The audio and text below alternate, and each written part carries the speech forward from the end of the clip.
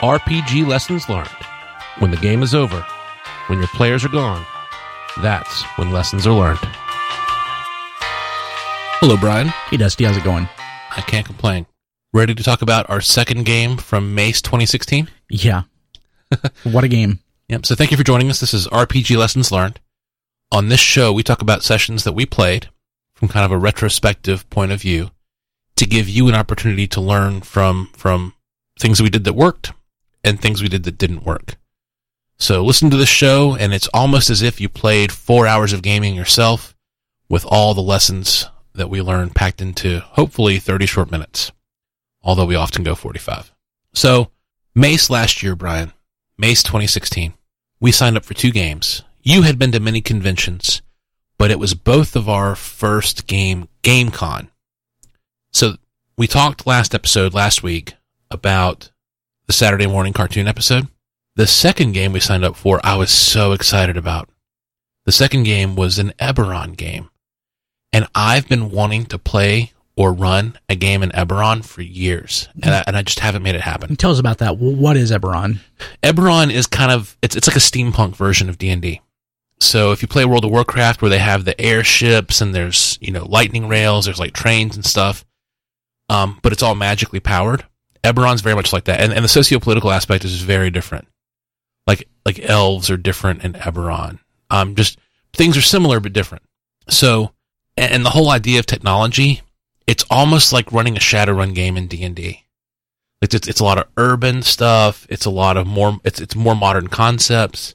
It's like running a game that has 1920s technology, but it's all explained away by magic and elementals that have been captured.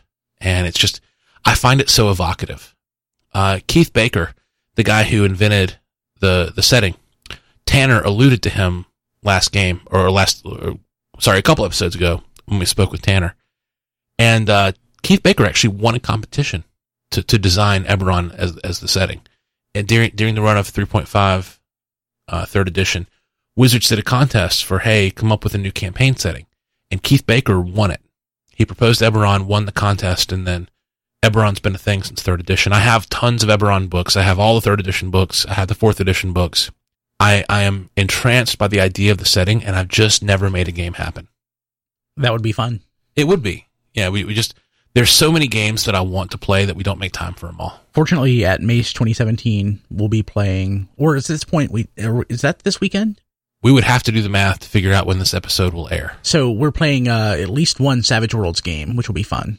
Yeah, no, we're not playing any Eberron, though. Yeah, no Eberron. But Savage World, that's something we've been wanting to play. Yes. Yeah. So anyway, I was so excited to play this Eberron game. And Brian, what did you think of the Eberron game? Man, I just don't have any recollection of it, at all, for some weird reason, none. Me either. The GM completely no-showed. That was disappointing. We were so excited to play Eberron. It was such an exciting concept, the way the guy had written it up for Mace 2016. He'd written it up as this all-thieves game set in Eberron. So everyone was to roll a thief in 5th edition, and we'd play this Eberron game. So I was so excited to play, and when the guy no-showed, it was heartbreaking. So Brian and I are sitting there, because we'd registered together, and there was one other gentleman sitting there at our table. And Brian, I didn't say anything yet, but about 10 or 15 minutes into this guy not showing, I was like, you know what? I think I'm going to try to run a game.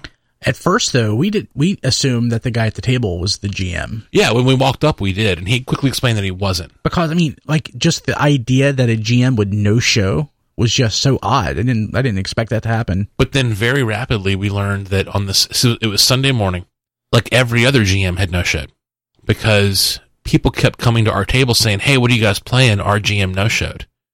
And we're like, well, yeah, our GM's not here either. So, and it was group after group. It's no exaggeration to say it was at least 4 different groups of people walked up to say, hey, are you guys playing? We don't have a GM. So tons of players, tons of people ready to play. Evidently, at least 4 GMs, at least 5 GMs counting ours, no-showed. In the room that we were in Friday night, the room was packed. Oh, yeah. There's about a half full the Sunday morning. So it's still a substantial number of people. Yes, but lots of no-showing GMs. Sad. So you can get into con for free if you run 3 games. I wonder if some GMs like signed up for 3 games to get in for free and then just didn't show up on Sunday. Yeah, I mean, and what was disappointing was there was no mechanism easily identifiable for reporting this guy for no showing. So we never did that. No. We never reported him for no showing. We couldn't figure out how. At one point, we walked out looking for organizers, and we couldn't find anyone. They weren't clearly marked or designated, whatever. So anyway, I decided, hey, I might run a game. And I sat there and I came up with some stuff. I quickly drew a map on graph paper. I quickly used, and I'm going to plug these apps, even though I have never met Walter. I don't know Walter. I've never corresponded with Walter. We have no affiliation with him. But this guy named Walter Kramer has put out a couple of apps that I love. You guys all have the 5th edition character sheet app for rolling characters. And then I have the 5th edition GM app for building encounters. You can import monsters through JSON. So I have tons of monsters imported and I can build encounters very rapidly. So I love this app. I love these apps, this suite of apps by Walter Kramer. So I pulled out my app. I built some encounters. I drew some maps real quick. And I said, hey, would you guys mind if I ran a game? You know, it'll be on the fly. It probably won't be very good, but at least we'll get to game. And the other guy at the table was very nice. He was like, hey, I'm here to game. If you want to run, I'm all for it. So, and then Brian, you agreed that you were good. We were there to game. So I ran a game.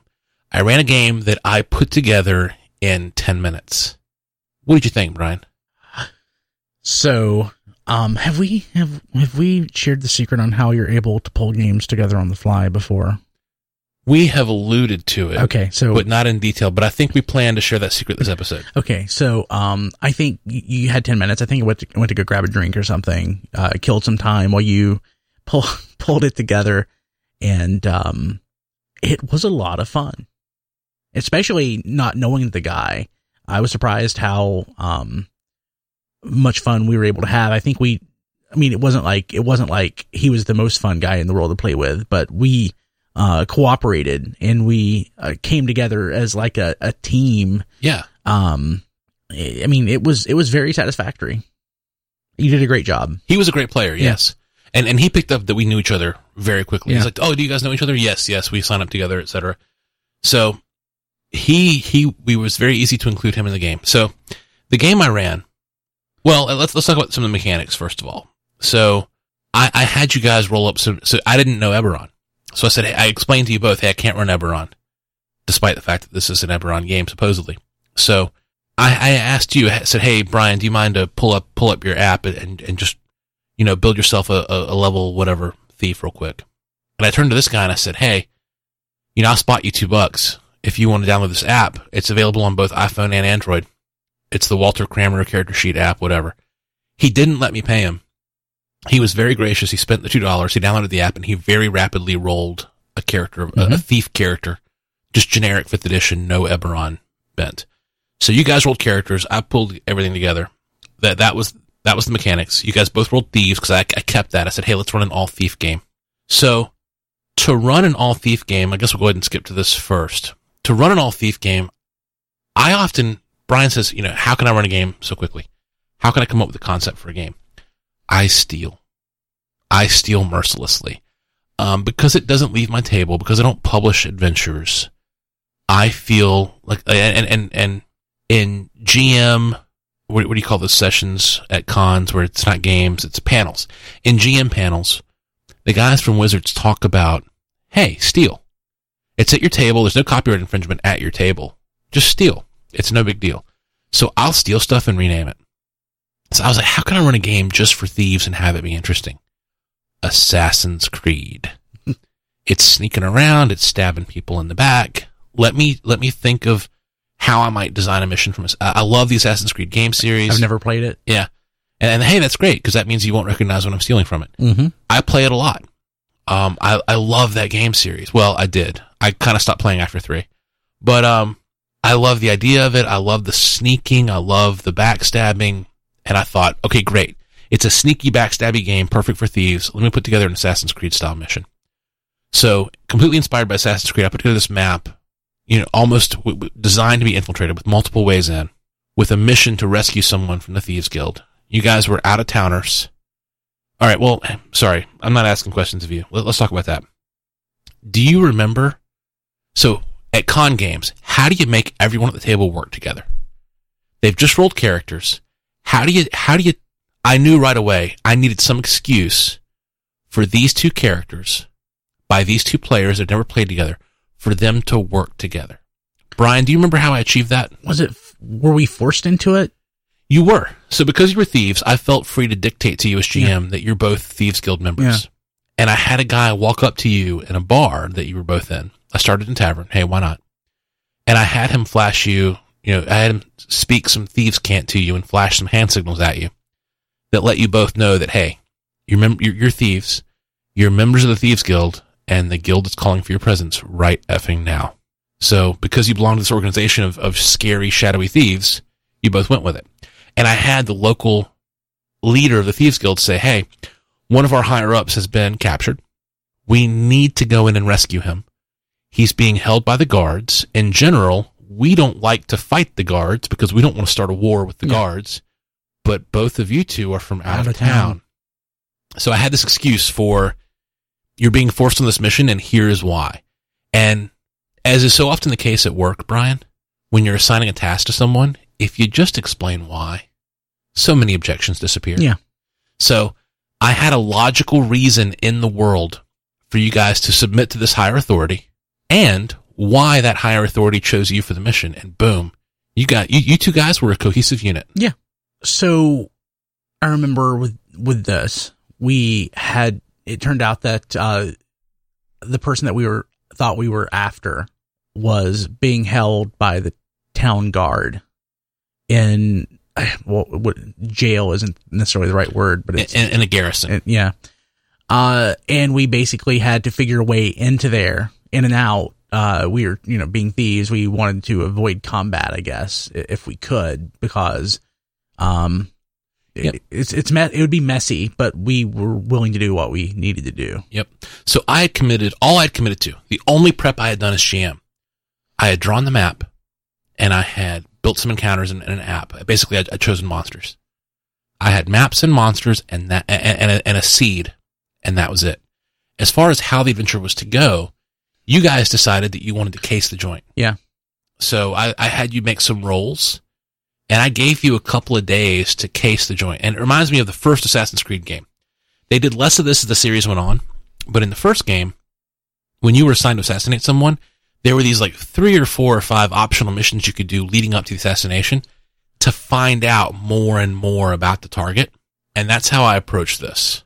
So I think, if I remember correctly, and I may be confusing this with the Medieval Avengers game that we played for some reason, I think we were trying to figure out a way in the back door of the garrison. You were trying to identify a back door. Yeah. Yes, that's ultimately what you did.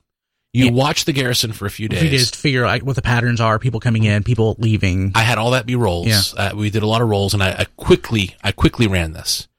So probably it was the whole casing the joint at our physical table in the real world took 15 minutes of me describing stuff, and I would show you the map and say, okay, here's what you see, and here's how they change. Here's how the guards change. I'm making all this up on the fly, but as I'm saying it, I'm also jotting it down and committing to it. So here's what you discover, all a successful roll, here, and they're looking for opportunities. And yes, I had you discover a back door that was guarded by one guy.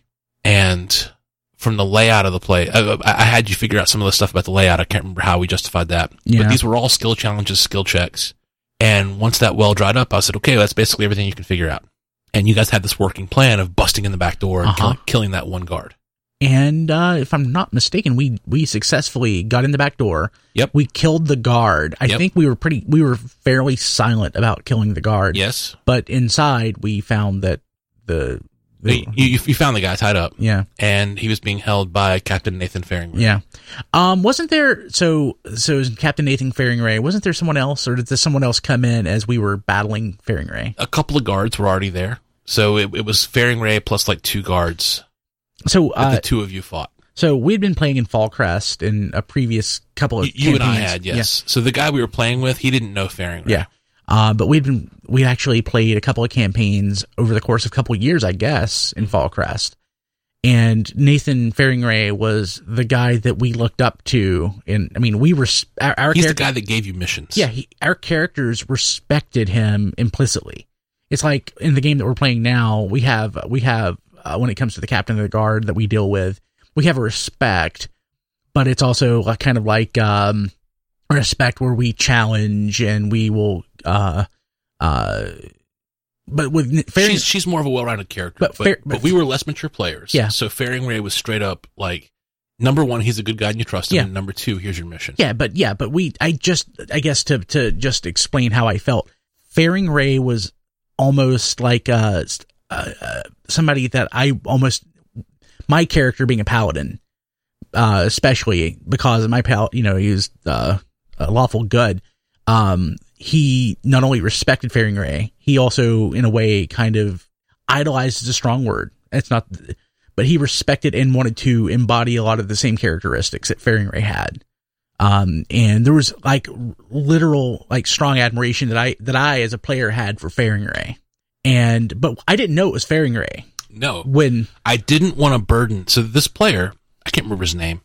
I don't know. This guy had never played with us, and I didn't want to burden him with the backstory of our game, but because I was running on the fly, I wanted to run things that I was familiar with. So since your character, Brian, didn't know the town and wasn't from Fallcrest, even though you were in the shared universe, I only described Faring Ray to you. Yeah. So I had never heard a good description of Faring Ray. I don't think you made a point to describe him.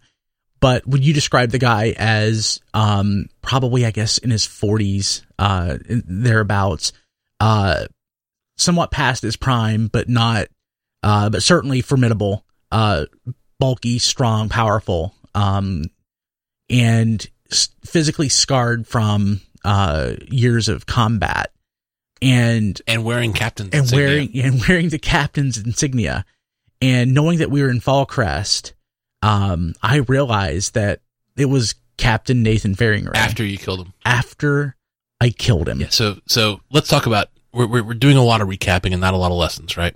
So let's talk about some lessons. Could you tell in the game they'd had the previous night with the GM that we made fun of last episode, could you tell that I was trying to apply some of those lessons that we'd learned? Absolutely. So this guy's new to our game, right? The guy that we're sitting with, playing with. I was including him as much, if not more than you, because I knew you and I wanted to consciously bring him in. So I did a lot of talking just to him and asking him, hey, what do you do? How do you approach this? How do you think about this? Because I really wanted him to not feel like a fifth wheel. I think that succeeded.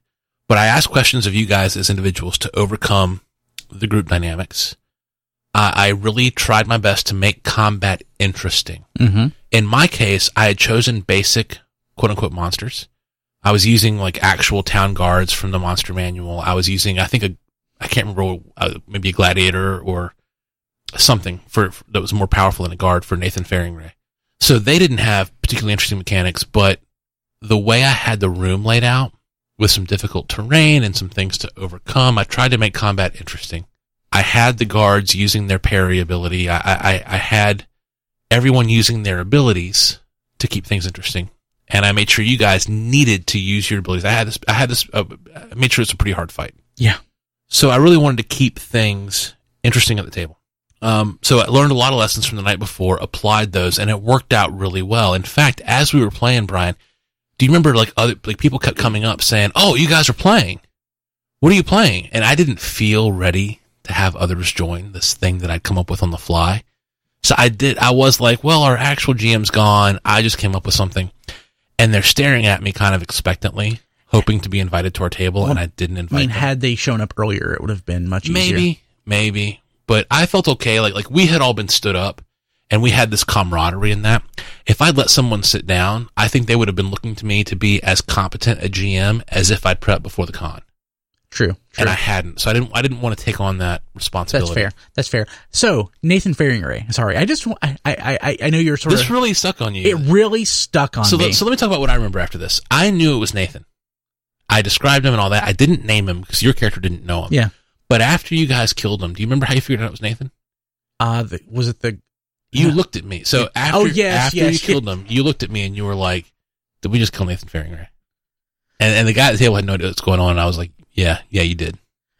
So this doesn't have the same impact to me that Dusk had when that game when we ended up having to dispatch all of the kids the people that were enthralled by the vampires. Yeah. Let's be clear that we didn't go around killing kids willy-nilly. No. They had been enthralled by a vampire and yada, yada, yada. It didn't have that same impact, but it was darn close to me. And the only thing, and we'll never revisit Dusk in that universe, I don't guess. And probably not even the universe has Nathan Ferringray in it. But it really bugged me. And in hindsight, it was just something that when I think of this game, that's what I think about. Because I know it's hard to respect a character, and a character that, for the most part, you plucked from your head. I know that you didn't create Ferringray from scratch, right? No, I first heard of Ferringray in the Penny Arcade podcast with Chris Perkins. But the character, I stole him from that. Yeah, but the character that we had interacted with was straight from your head. And it bothered me. And, I guess that just speaks to your ability to create a world with rich characters in it that I respect. I appreciate that. Yeah. Still bugs me. Okay. We can move along. Okay. So you could tell I was applying lessons I learned the previous night. Here's an interesting question. Did you know that I was ripping off? So you didn't. You'd never played Assassin's Creed. I'd never played Assassin's Creed, and I didn't know the magical sauce that you used to build games. Neither did the guy we were playing with. The fact that I rip stuff off didn't come to light until recently when I shared that with the guys. They're like, how do you come up with all this stuff? Well, I steal. So I really want to talk about that for a minute to let people know that, hey, not everything at your table has to be your complete original idea. If you publish the adventure, then yes, it needs to be your original idea. But when you're running a game on the fly at a table, and right now I'm keeping up a bi-weekly game in addition to a 5-year-old, a very happy marriage and a very happy career, and keeping up with all those things, I feel like it's okay to cheat in my gaming life a little bit, especially since I don't publish, I don't sell anything. So I steal stuff. I steal plots from movies, and I steal what's familiar to me. So I don't want anyone to listen to this podcast and think, oh, I should steal from Assassin's Creed. No. I like Assassin's Creed, and I'm, more importantly, familiar with Assassin's Creed. So that's why I stole from Assassin's Creed. You should steal from whatever you're familiar with. Smoking the Bandit Part 2. There you go. You should, I would love, you know what? You say that in jest.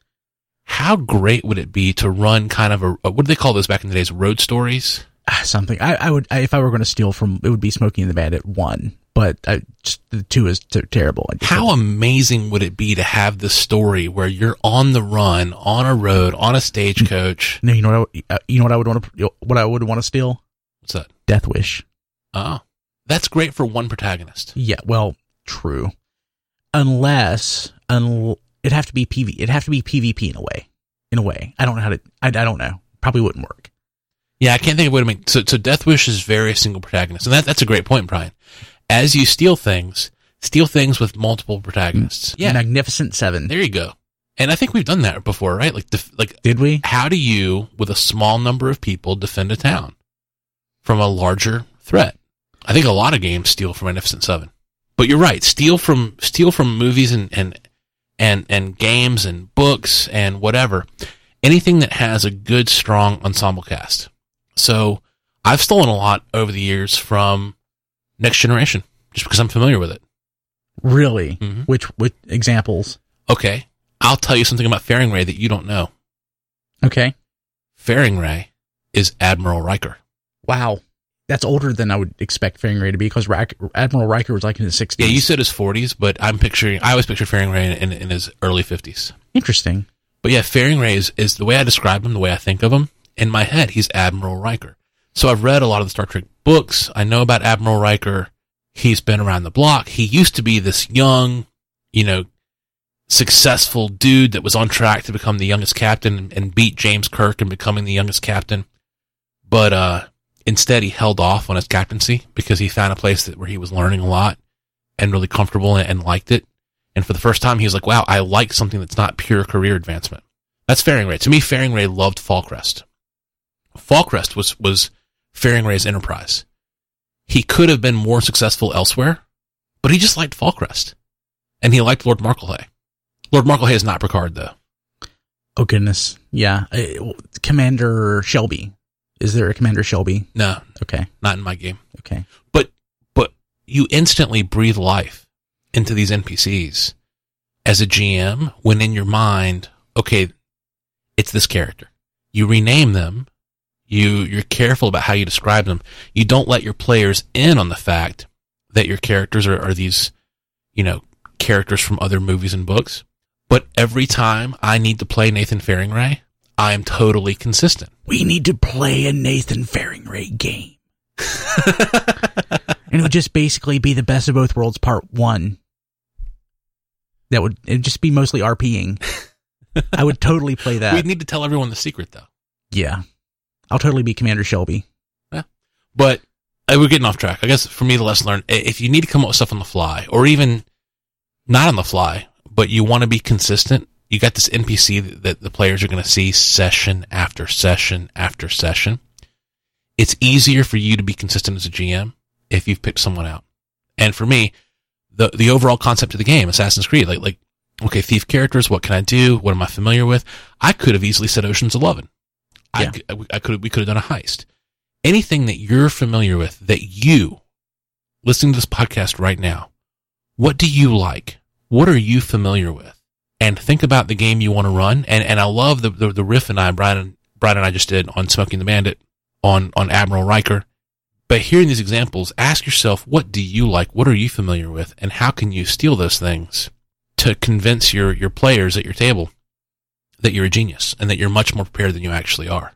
And how can you take advantage of these things that are in your, fictional unconscious characters that you love to be able to run good sessions? So to be able to run a game with no prep and to have it be reasonably successful. I talk a lot about my failures. I really pat myself on the back for this game. At a con, with a stranger, very few resources, no visuals, theater of the mind. I could tell, and we talked about the Dunning-Kruger effect last time. I think he had fun.